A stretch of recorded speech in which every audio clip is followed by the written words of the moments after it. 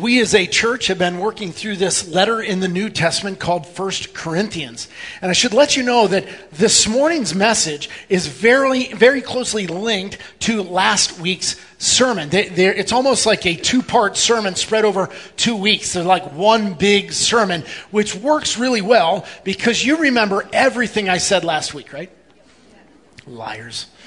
It is so humbling. Like, as pastors, we bust our tails to research and prepare and deliver this, and people afterwards are like, "Oh, pastor, that was a great message." And 1 hour after you leave here, you've got nothing. Well, that's not true. You remember maybe one funny comment, right? Like, you'd be like, "Oh, dude, that thing where you put up that slide where like people are like slinkies, that was awesome. That was awesome." And so he'd say, "Oh, really? What was the message about?" "Well, I didn't know there was going to be a quiz." Like, you got nothing. So there it is. So let me remind you, last week we talked about the fact that Paul is a missionary, not a mercenary. And we said that's true for us too. We are supposed to be missionaries. If you remember this is how we ended last week. This was the last verse we looked at in verse 15 of chapter 9. Where he said, "But I have made no use of any of these rights, nor am I writing these things to secure any such provision. For I would rather die than have anyone deprive me of my ground for boasting." So if you remember what's going on, Paul made this huge case in the Bible for why ministers of the gospel ought to get paid for their work. But then he said, time out, he is planting a church, and he realizes that if he claims that right, it will actually hurt the mission. So as a missionary, he lays down that right. And he gets a job. He makes tents for like literally a tent maker to earn money while he does this gospel ministry. And so he presented the gospel free of charge. Now, we learn from that that's not just about Paul, that we are supposed to be missionaries, not mercenaries. And here's what this week is about then. We're going to take that same idea of being a missionary, and we're going to talk about the what, the how, and the why. Those three things, the what, the how, and the why. Because that's what Paul gets into in the very next verse.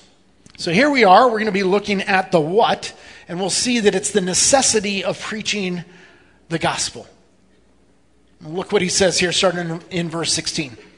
He says, "For if I preach the gospel, that gives me no ground for boasting, for necessity is laid upon me. Woe to me if I do not preach the gospel. For if I do this of my own will, I have a reward, but if not of my own will, I am still entrusted with a stewardship. What then is my reward? That in my preaching I may present the gospel free of charge, so as not to make full use of my right in the gospel." All right, so Paul is not like asking for something extra, some money, some tip. In fact, that made me think of this guy right here. Have you seen this thing cropping up a lot more places lately? Right? The good old tip jar is all over the place. Now, I understand some professions rely on tips, like waiters, waitresses don't get paid that much, so you got a tip. And so I try to be very generous in my tipping because I feel like my witness for Christ can get attached. In fact, it is a great shame to me as a pastor, as a Christian, that most servers hate the Sunday after church crowd because Christians are notoriously bad tippers.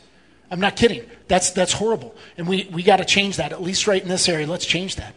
So I try to tip pretty well, but there is a debate heating up in our culture about this practice. Let me back into it this way. Imagine you go to the car mechanic, right? And you get the bill. And you pay that big bill, and then they say, "Now, do you want to put a 20% tip on that?"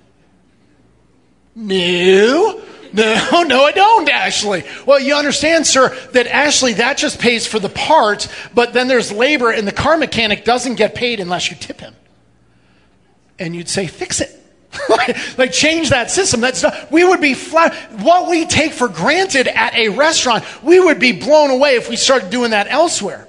And you got to know that that's not only like weird at restaurants, but it's weird in America. Like, around the world, they don't do that practice of tipping waiters. They look at Americans, they're like, y'all's crazy that you do that. They think that's really weird.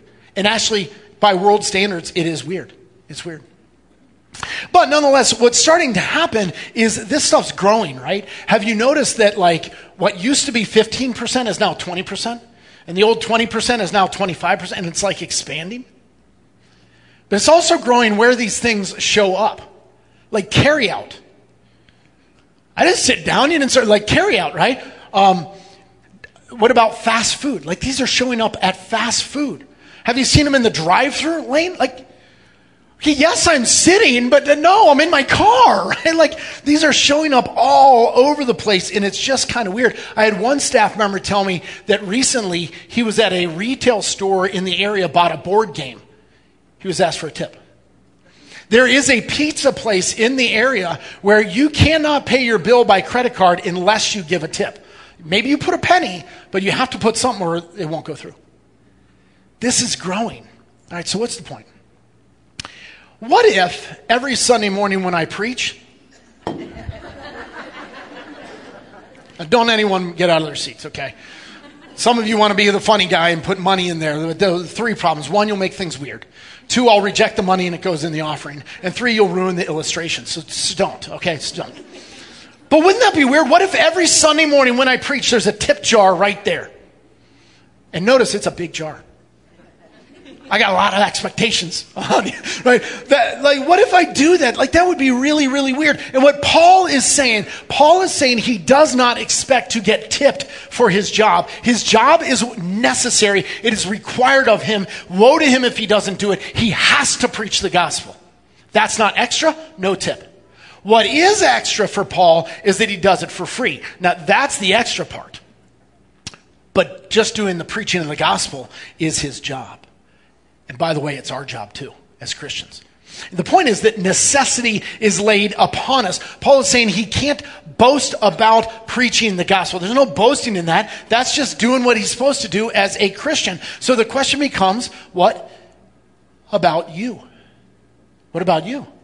Remember from last week, we're all missionaries. We're all in on this. We are missionaries to a fallen world. If you live on earth, you're in the mission field and we follow a missionary Lord. That's our job. Some of us, like me, do this full-time vocationally. I actually get paid and this is my main job.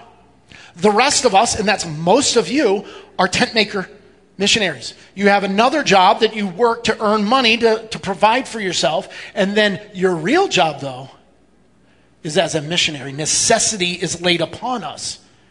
The minister is not just in the pulpit. The ministers are in the pews. It's all of you.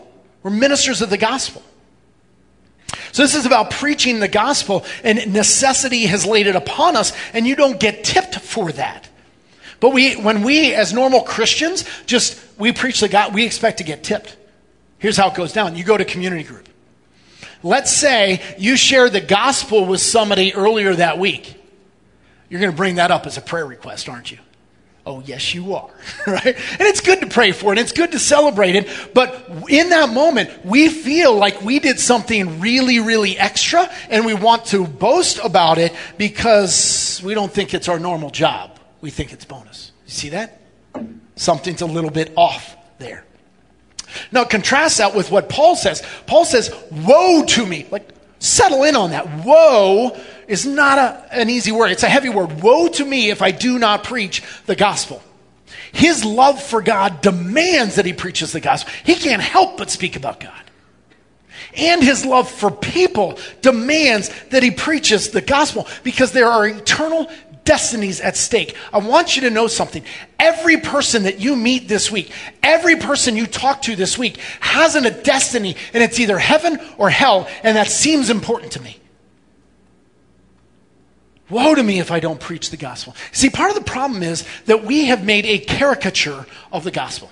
You know, a caricature is that cartoony drawing where it actually takes some things that are true, but then exaggerates them so that it's kind of untrue, right? And we've done that with the gospel. So we've made the gospel it's all about our felt needs, making us feel better. And again, it's anchored in truth. I mean, yes, you give your life to Jesus, you'll have more peace and there'll be comfort and he'll help you with this and help you with, yeah. But see, it's so exaggerated. Such that now the gospel becomes all about feeling good on earth, not about eternal issues. And you got to understand, as soon as we do that, The gospel is just one out of many. Because if you do stretching, you'll feel better on earth.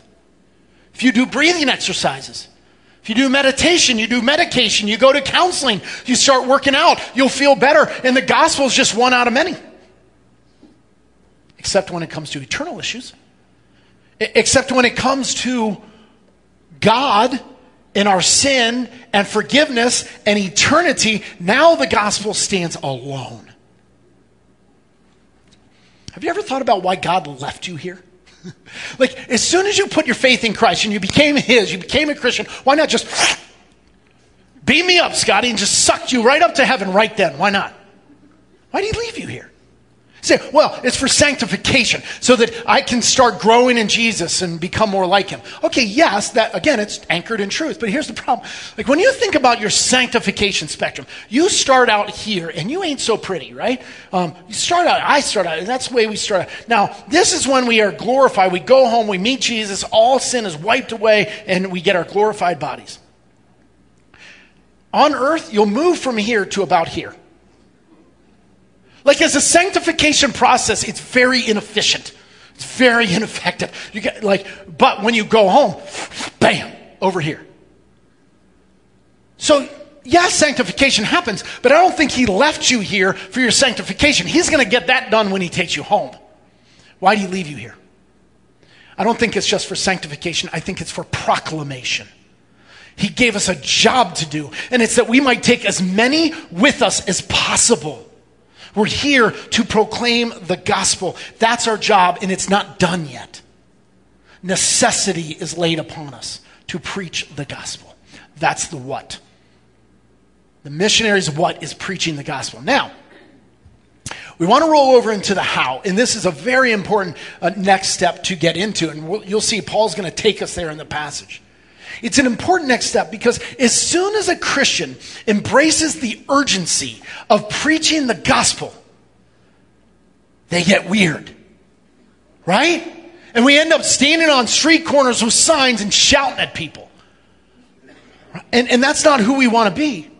Doesn't it seem like the pendulum swings? Like, you either have Christians who never preach the gospel, right? And they can relate well to the people around them, but they never tell them about Jesus. And then, boom, once they embrace the necessity, they swing through middle to the other extreme, and they preach the gospel, but all they do is chase people away, right? And scare people off.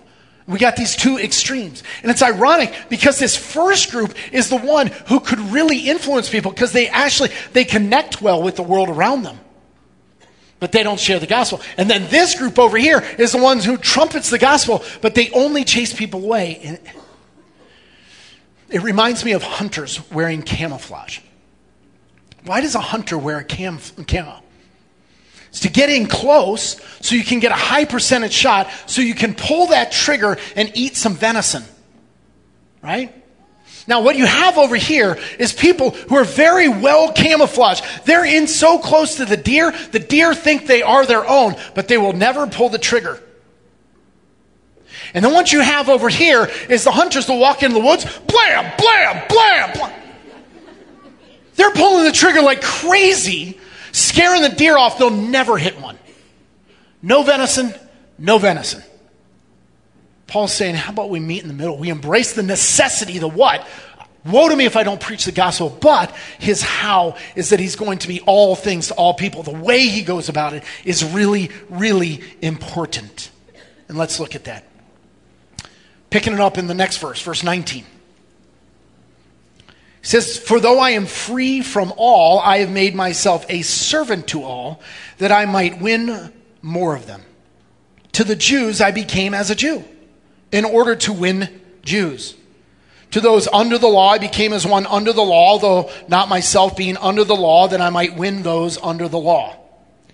To those outside the law, I became as one outside the law, not being outside the law of God, but under the law of Christ, that I might win those outside the law. To the weak, I became weak, that I might win the weak. Okay, I know some of that was confusing. I'll explain it in a bit. But listen to this. He says, I have become all things to all people, that by all means I might save some. I do it all for the sake of the gospel, that I may share with them in its blessings. What he's doing is the message of the gospel doesn't change, but the method does change. He tailors it because he's sensitive to his audience. He has tact. He's trying to connect with who they are. In the world of missions, we call this being indigenous. So when I, as American, when I go over, I've been to Senegal. That's in West Africa. When I went to Senegal, I didn't try to force my Americanism on them. Instead, I go and I respect their culture in Senegal to share the gospel. So in Senegal, they eat out of the common bowl. One bowl with all this, and you have a pie wedge that's yours, and if you don't like something, you flick it to somebody else, and it's weird. I don't eat out of a bowl with anyone else, ever. Until I go to Senegal, and then I did. Because I'm going to honor them, I'm going to honor their culture, right? Now, we understand that concept in overseas missions, but what's going on here is Paul is saying, no, you need to be indigenous to the subcultures around you, even in Northeast Ohio. And if we're not careful with that, like sometimes we become really bad at communicating the message when we're not sensitive to the culture around us. There's a ministry of a church out in New Mexico, I think it is. It's called Wake, and it's their young adult college ministry. And they put up some banners, and here they are. Why are you laughing? We are about worship, teaching, and fellowship. WTF. So, if you're just too old and you don't know what's going on right now, WTF stands for what? The F-bomb. Okay, and so to do that, now I love the caption. Like, this is why you need at least one millennial on staff, right? Like somebody to go, no bueno, no bueno. Don't do it. All right.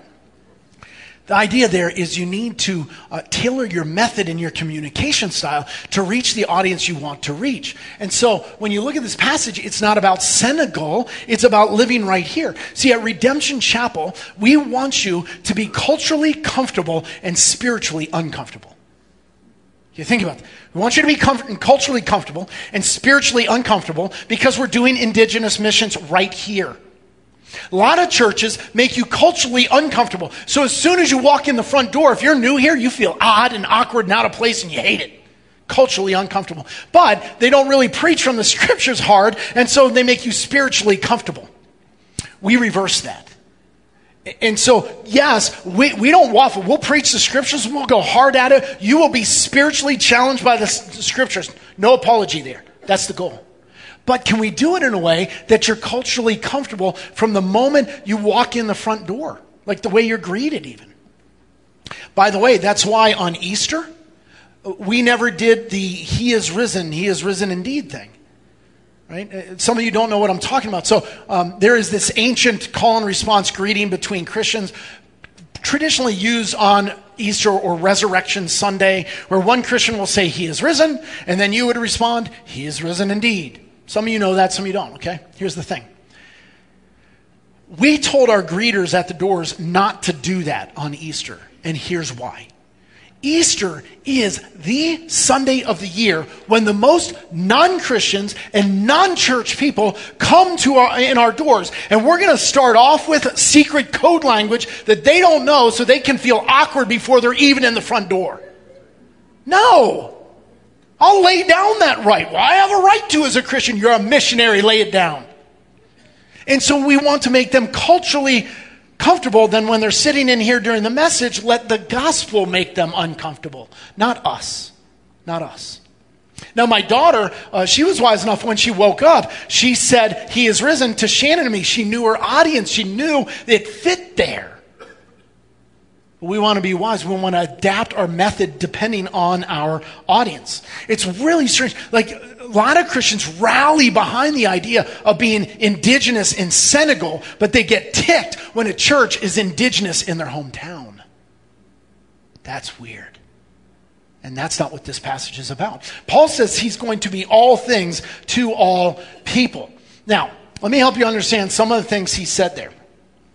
Paul, listen, in the Old Testament, there is the Jewish or the ceremonial laws, the things that Jews did, like the kosher diet, not eating pork or whatever, to make them Jewish. Paul is a Jew, but he came to Christ. He knows Jesus fulfilled that. Paul does not need to follow those rules anymore. But he says in there, he is under the law of Christ. That's the law of love. That's what compels him to lay down his rights at times to minister. He'll do all things for the gospel, right? Okay, so when Paul gets together with a Jew, no bacon. Sad words, I know. But no bacon, because can Paul? Yes. Will he? Not in that moment. Now, those outside the law, that's not like thieves and criminals. No, that's those who are not under the Old Testament Jewish laws. These are Gentiles, non-Jews. And when Paul meets with them, he'll enter into their world, he'll eat pork with them.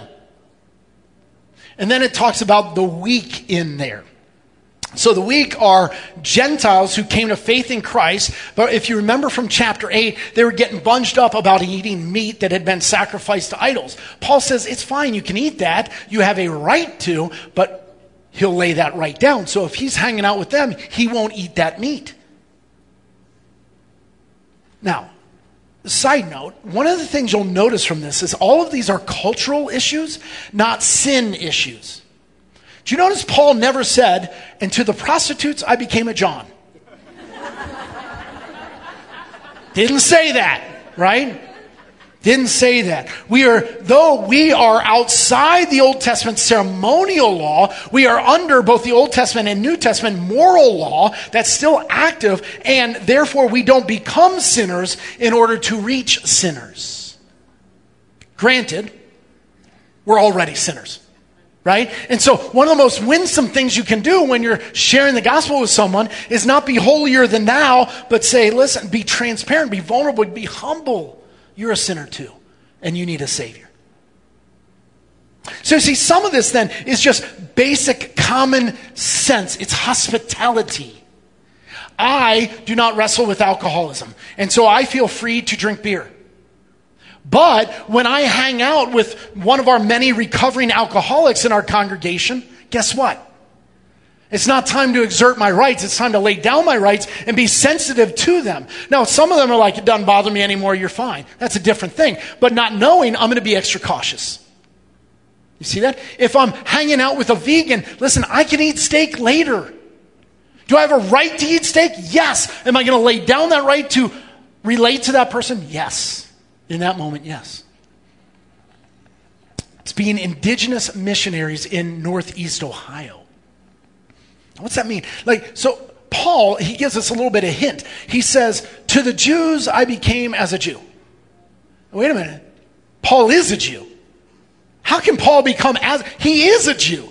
Obviously, we're not talking about his identity or who he actually is. We're talking about how we act and interact with the cultures around us. So when around the Jews, he acts Jewish. He's going to connect with them. He's going to relate to them. He's going to honor their cultural customs, not give unnecessary offense. In so doing, he's going to show that he knows a little bit about their background and what they value. And he's showing honor and love in the process. That's what he's doing. So, I do this with black folks. I don't know if you know this, but I'm actually not black. Okay, so you might have figured that out. But I have learned, because of my heart for racial reconciliation, my desire to engage, I've learned how to shake a black man's hand. Now, in that moment, he can see I'm not black. He knows that. I know that. He knows that. But in that moment, he knows that I know a little bit about his culture. I've gone the extra step to learn and to value and to honor his culture, and that's important. Now, I'm not going to be a poser. I'm not going to be a fake, because that actually does the opposite. That kind of says, it dishonors actually. And so I have to be myself, but honor them. And I was texting this week with a friend of mine, Pastor Brendan Glass. He pastors over in Talmadge. He's black, and so we're talking about these things. We do programs together at times. And he confirmed, when a white guy is trying to act black, whatever that means, when he's doing that, most black folks can sniff that, and it builds barriers, not bridges. You understand? The goal in this is to build bridges, not barriers, for the gospel. So the most winsome thing you can do with any crowd is be yourself. And at the same time, show honor to them and to their culture. And so I'm going to, I engage, and I know their background. I know some of the pain they feel now and some of the pain they felt in the past. And I know some of the traditions, and I'm showing honor to their culture. That's what you want to be. And that can apply with skaters, Muslims, athletes, bikers. It doesn't matter. I don't have to be one of them at all. I shouldn't fake it, but I should honor their culture and communicate in a way that builds bridges. And Paul does that. He's not being a two-faced chameleon. He is still himself, but he's honoring the culture that he's engaging with at the time. Here's another way of saying it. The gospel is offensive. You know that, right? The gospel says you're a horrible sinner and you can't fix it. That's a little bit offensive. The gospel's offensive. You don't have to help it. You don't have to be offensive too. Sometimes we preach the gospel and somebody's all ticked and the gospel's offensive. It's like, no, that one's on you. Because you added to the offense by the way you communicated, how you handled yourself, your delivery. And if you look at the end here, what Paul says, he says, I do it all for the sake of the gospel. So here's a question. What would it look like this week for you to do it all for the sake of the gospel? What would it look like for you to remember that every person you engage with this week has a destiny that's either heaven or hell, and that's really important, and you want the necessity of getting the gospel into their lives? But you're going to be all things to all people and honor them. And what's that going to look like? Because this seems important to me. Paul is saying the highest value is not himself. It's not his dreams. It's not his desires. It's not his gifting. It's not his flesh. None of his rights. That's not it. His highest value is getting the gospel to other people. It's love for God, love for people. It's salvation and forgiveness and eternity. It's the gospel. And he'll do whatever it takes to communicate the gospel to those in his culture that don't know Jesus. That's our job. And the cool thing is, when it works, like at the end there, it says that I may share with them in its blessings. What's being said there? It reminds me of Christmas morning. You know how in Christmas morning, like parents and grandparents love it. Why? You don't get gifts. Or you only get a few. You certainly don't get toys, which is sad, right? But your joy is watching the kids open those gifts, right? And it's just so much fun. Paul is a spiritual parent. And what he's saying is his joy is watching somebody who is far from Jesus understand the gospel, get it, and open the gospel for the very first time. And that's his joy. He shares with them in that blessing. My great sadness is for many who call themselves disciples of Jesus, you've never experienced that. You've never leaned into the necessity of sharing the gospel and all things to all people so that you get to see that moment. I want that for you. It is such a blessing. It really is. All right, so we're being missionaries, not mercenaries. And there's a what? There's the necessity of preaching the gospel. There's a how. There's being all things to all people. And now there's a why. And so the next few verses are one of my favorite passages in the scripture. Here's what he says. Do you not know that in a race all the runners run, but only one receives the prize? So run that you may obtain it. Every athlete exercises self-control in all things. They do it to receive a perishable wreath, but we an imperishable. So I do not run aimlessly. I do not box as one beating the air, but I discipline my body and keep it under control, lest possibly, after preaching to others, I myself should be disqualified. Okay, I said possibly. It's not in there. That's another translation. Sorry. I do love this passage, which is kind of weird because it speaks about running, and I never run. Unless somebody's chasing me with an axe, right? Otherwise, no running. I love that idea that if you're out hiking with somebody and you get chased by a bear, you don't have to outrun the bear. Just the buddy next to you, right? right? Like kick him in the knee first or something and then run. I don't know, but it is an athletic analogy. Now, here's why. Paul is going to be all things to all people. He's going to communicate in a way that they can understand. Corinth was the location for the biennial Isthmian Games. It's like second only to the Olympics. It's a really, really big deal. This is an athletic town. And so he gives an athletic analogy. Go figure. Now, it might work for them. It kind of doesn't work for us, because if you're reading that, it says they do it to get this wreath. Is this Christmas? Why are we talking about a wreath? Some translations will say a crown. Is there a king on scene? Like what? This is just weird. But the real clue for us is that it talks about the prize. So this is an athlete getting the prize. And the prize in that day was a laurel wreath. Okay, after all, if you have a toga party coming up, what do you need? That's all you need, right? You need a bed sheet, and what is on his head? There it is. So what would happen in that day if you were the one that won the competition? You did not get a medal around your neck. You weren't given a trophy. They'd take laurel plant, they'd weave it into a circle, a wreath. They'd place it on your head as a crown. And that's how everyone knew you're the victor. You won. You won. So that's what it is. Now, Paul says that what happens is every athlete exercises self-control in all things to get that prize. And that's true, right? Like, you think about elite athletes at this level and how they go through crazy stuff. I mean, what they wear is like minimal to not weigh them down. It's just tailored to their athletic competition. But their diet, not just their diet that day, but like their diet all year long. They don't get to eat what they want. They eat what they have to get that split-second advantage. What they drink, how much they drink, when they drink, how much they rest, how much they work out. Their workouts are going to be grueling, run till you puke workouts, because you got to outwork your opponent. And they do this, and they make their bodies a slave. Okay, so your body says, I really want to lay on the couch and eat Twinkies, right? And most of us, if we're honest, we're slaves to, okay, buddy, right? But the athlete says, no, I'm going to make my body a slave to that prize. And I'll do whatever it takes to win that prize. That's what the elite athlete does. In fact, the term athlete there is agonizomai, which is the Greek word from which we get agonize. Do you hear that? Agonize. The question is, will you agonize for the gospel? That's the question before us. If you think about how hard, we apply discipline all the time, right?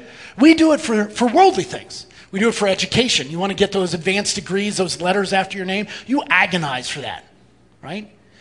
Or your athletic hobby, like you agonize for that. Or your diet, because you want to lose weight, you agonize. You work out to get in shape, you agonize. Professional advancement, to get that promotion, you'll work extra hard, you'll agonize. To build your business, you're going to agonize. But understand something. Like, what if we were to agonize for the gospel in the same way? We tend not to, if we're honest. But know this, that laurel wreath, that thing's going to wither and turn to dust. It's not worth your life. You are busting your tail for what? Listen, I'm not a prophet. I don't make prophecies often. I'm going to go on record right now. In 100 years, you'll all be dead. And the things that you're agonizing for will be somebody else's property. It'll turn to dust. It'll turn to rust. It'll be forgotten. It'll be lost. It won't matter. And the only thing that you will have in that moment is the face of God and anything done for his kingdom. That's all that lasts. It reminds me of this meme, that you weren't born just to pay bills and die. You weren't. You were made for far more than that. You were given the opportunity to labor, to agonize for the imperishable crown, not the one that fades away. What is the imperishable crown?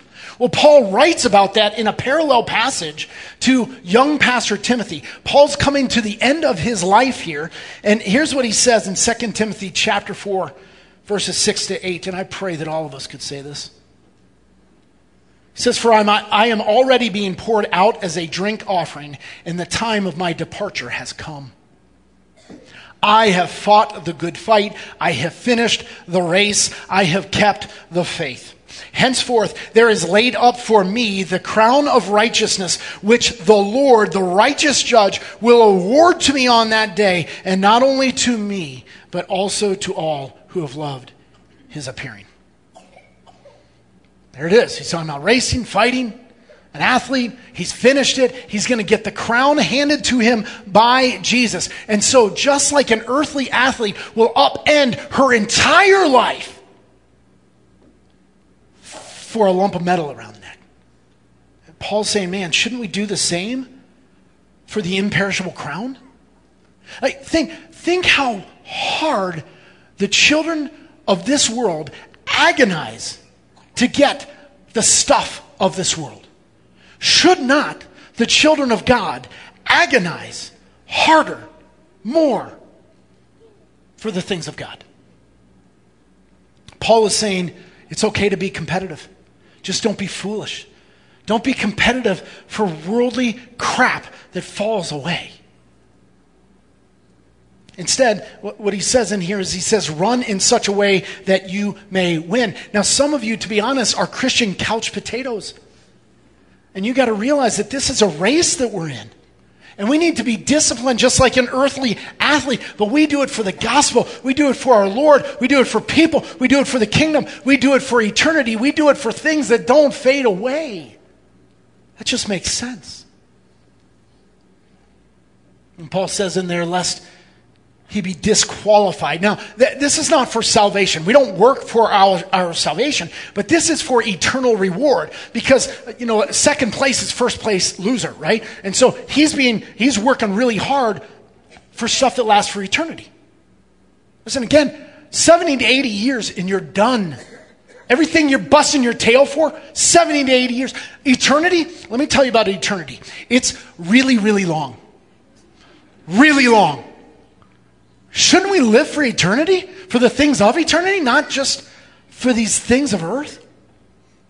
And I'll tell you what, I remember when this message first clicked for me. I was in college at the time, and it changed my life. I mean, after all, at some point, we've got to be honest with ourselves. Either I don't believe this stuff, I don't really believe it, and my life reflects that, and so I'm living consistent. Or I believe it. And if I believe it, should not my life reflect that I believe it? Shouldn't it come out in my loving, my serving, my giving, my proclaiming the gospel, all these? Shouldn't I put my money where my mouth is? And I'll tell you what, if you do that, it'll be so worth it. There's that moment coming when we will have the face of Jesus right in front of us, and he'll look into your eyes and he'll say, well done, and he'll put that crown on your head. And in that moment, worth it. All worth it. And so we're missionaries. You got the what, the how, and the why. The why is run to win an imperishable crown. Now I want you to look at that screen, and I want to end with just one last thought. On that screen is something called missional Christianity. And in our post-Christian society, which we're in, people are leaving the church in droves. But they're leaving the church, I'll tell you this, they are not leaving, they are not rejecting missional Christianity, they just have never seen it. What they've seen is a cheap knockoff that is void of mission. It's void of vision. It's void of sacrifice. It's void of laying down our rights. It doesn't put its money where its mouth is. It's void of love intact. And instead, it's interested in defending our political power. That's the Christianity they're seeing. And it's a bunch of Christians trying to live out the American dream just like their neighbors. They just bathe it in religious language. But it's hollow and it's selfish. And people are rejecting that. I'll tell you what, you can fake it to the people in your community group. You can fake it to me, but you will not fake it to your kids. And your kids will see if you're living that or not. And they're leaving the church. I want you to have the real deal. I want you to live what's on that screen. I want you to be missional Christians. I want you to think as you're driving out today, what are you going to do this week to show that you believe eternity is real? You believe Jesus is amazing, and you believe the gospel is the only hope. Will you put your money where your mouth is? Let me pray for that. Father, I said culturally comfortable, spiritually uncomfortable. And that is true. It's a challenging message from your word today. But Father, thank you for the grace that folds us into Jesus despite ourselves. But then, Lord, we just don't want to be distracted by shiny things and led astray and waste our life on the things of this world and on perishable crowns. Would you lead us to the imperishable, to invest in our walk with you, but also in the kingdom and spreading the kingdom and spreading the gospel. Let us invest in eternity. Lead us there, Lord, please, I pray in Christ's name. Amen.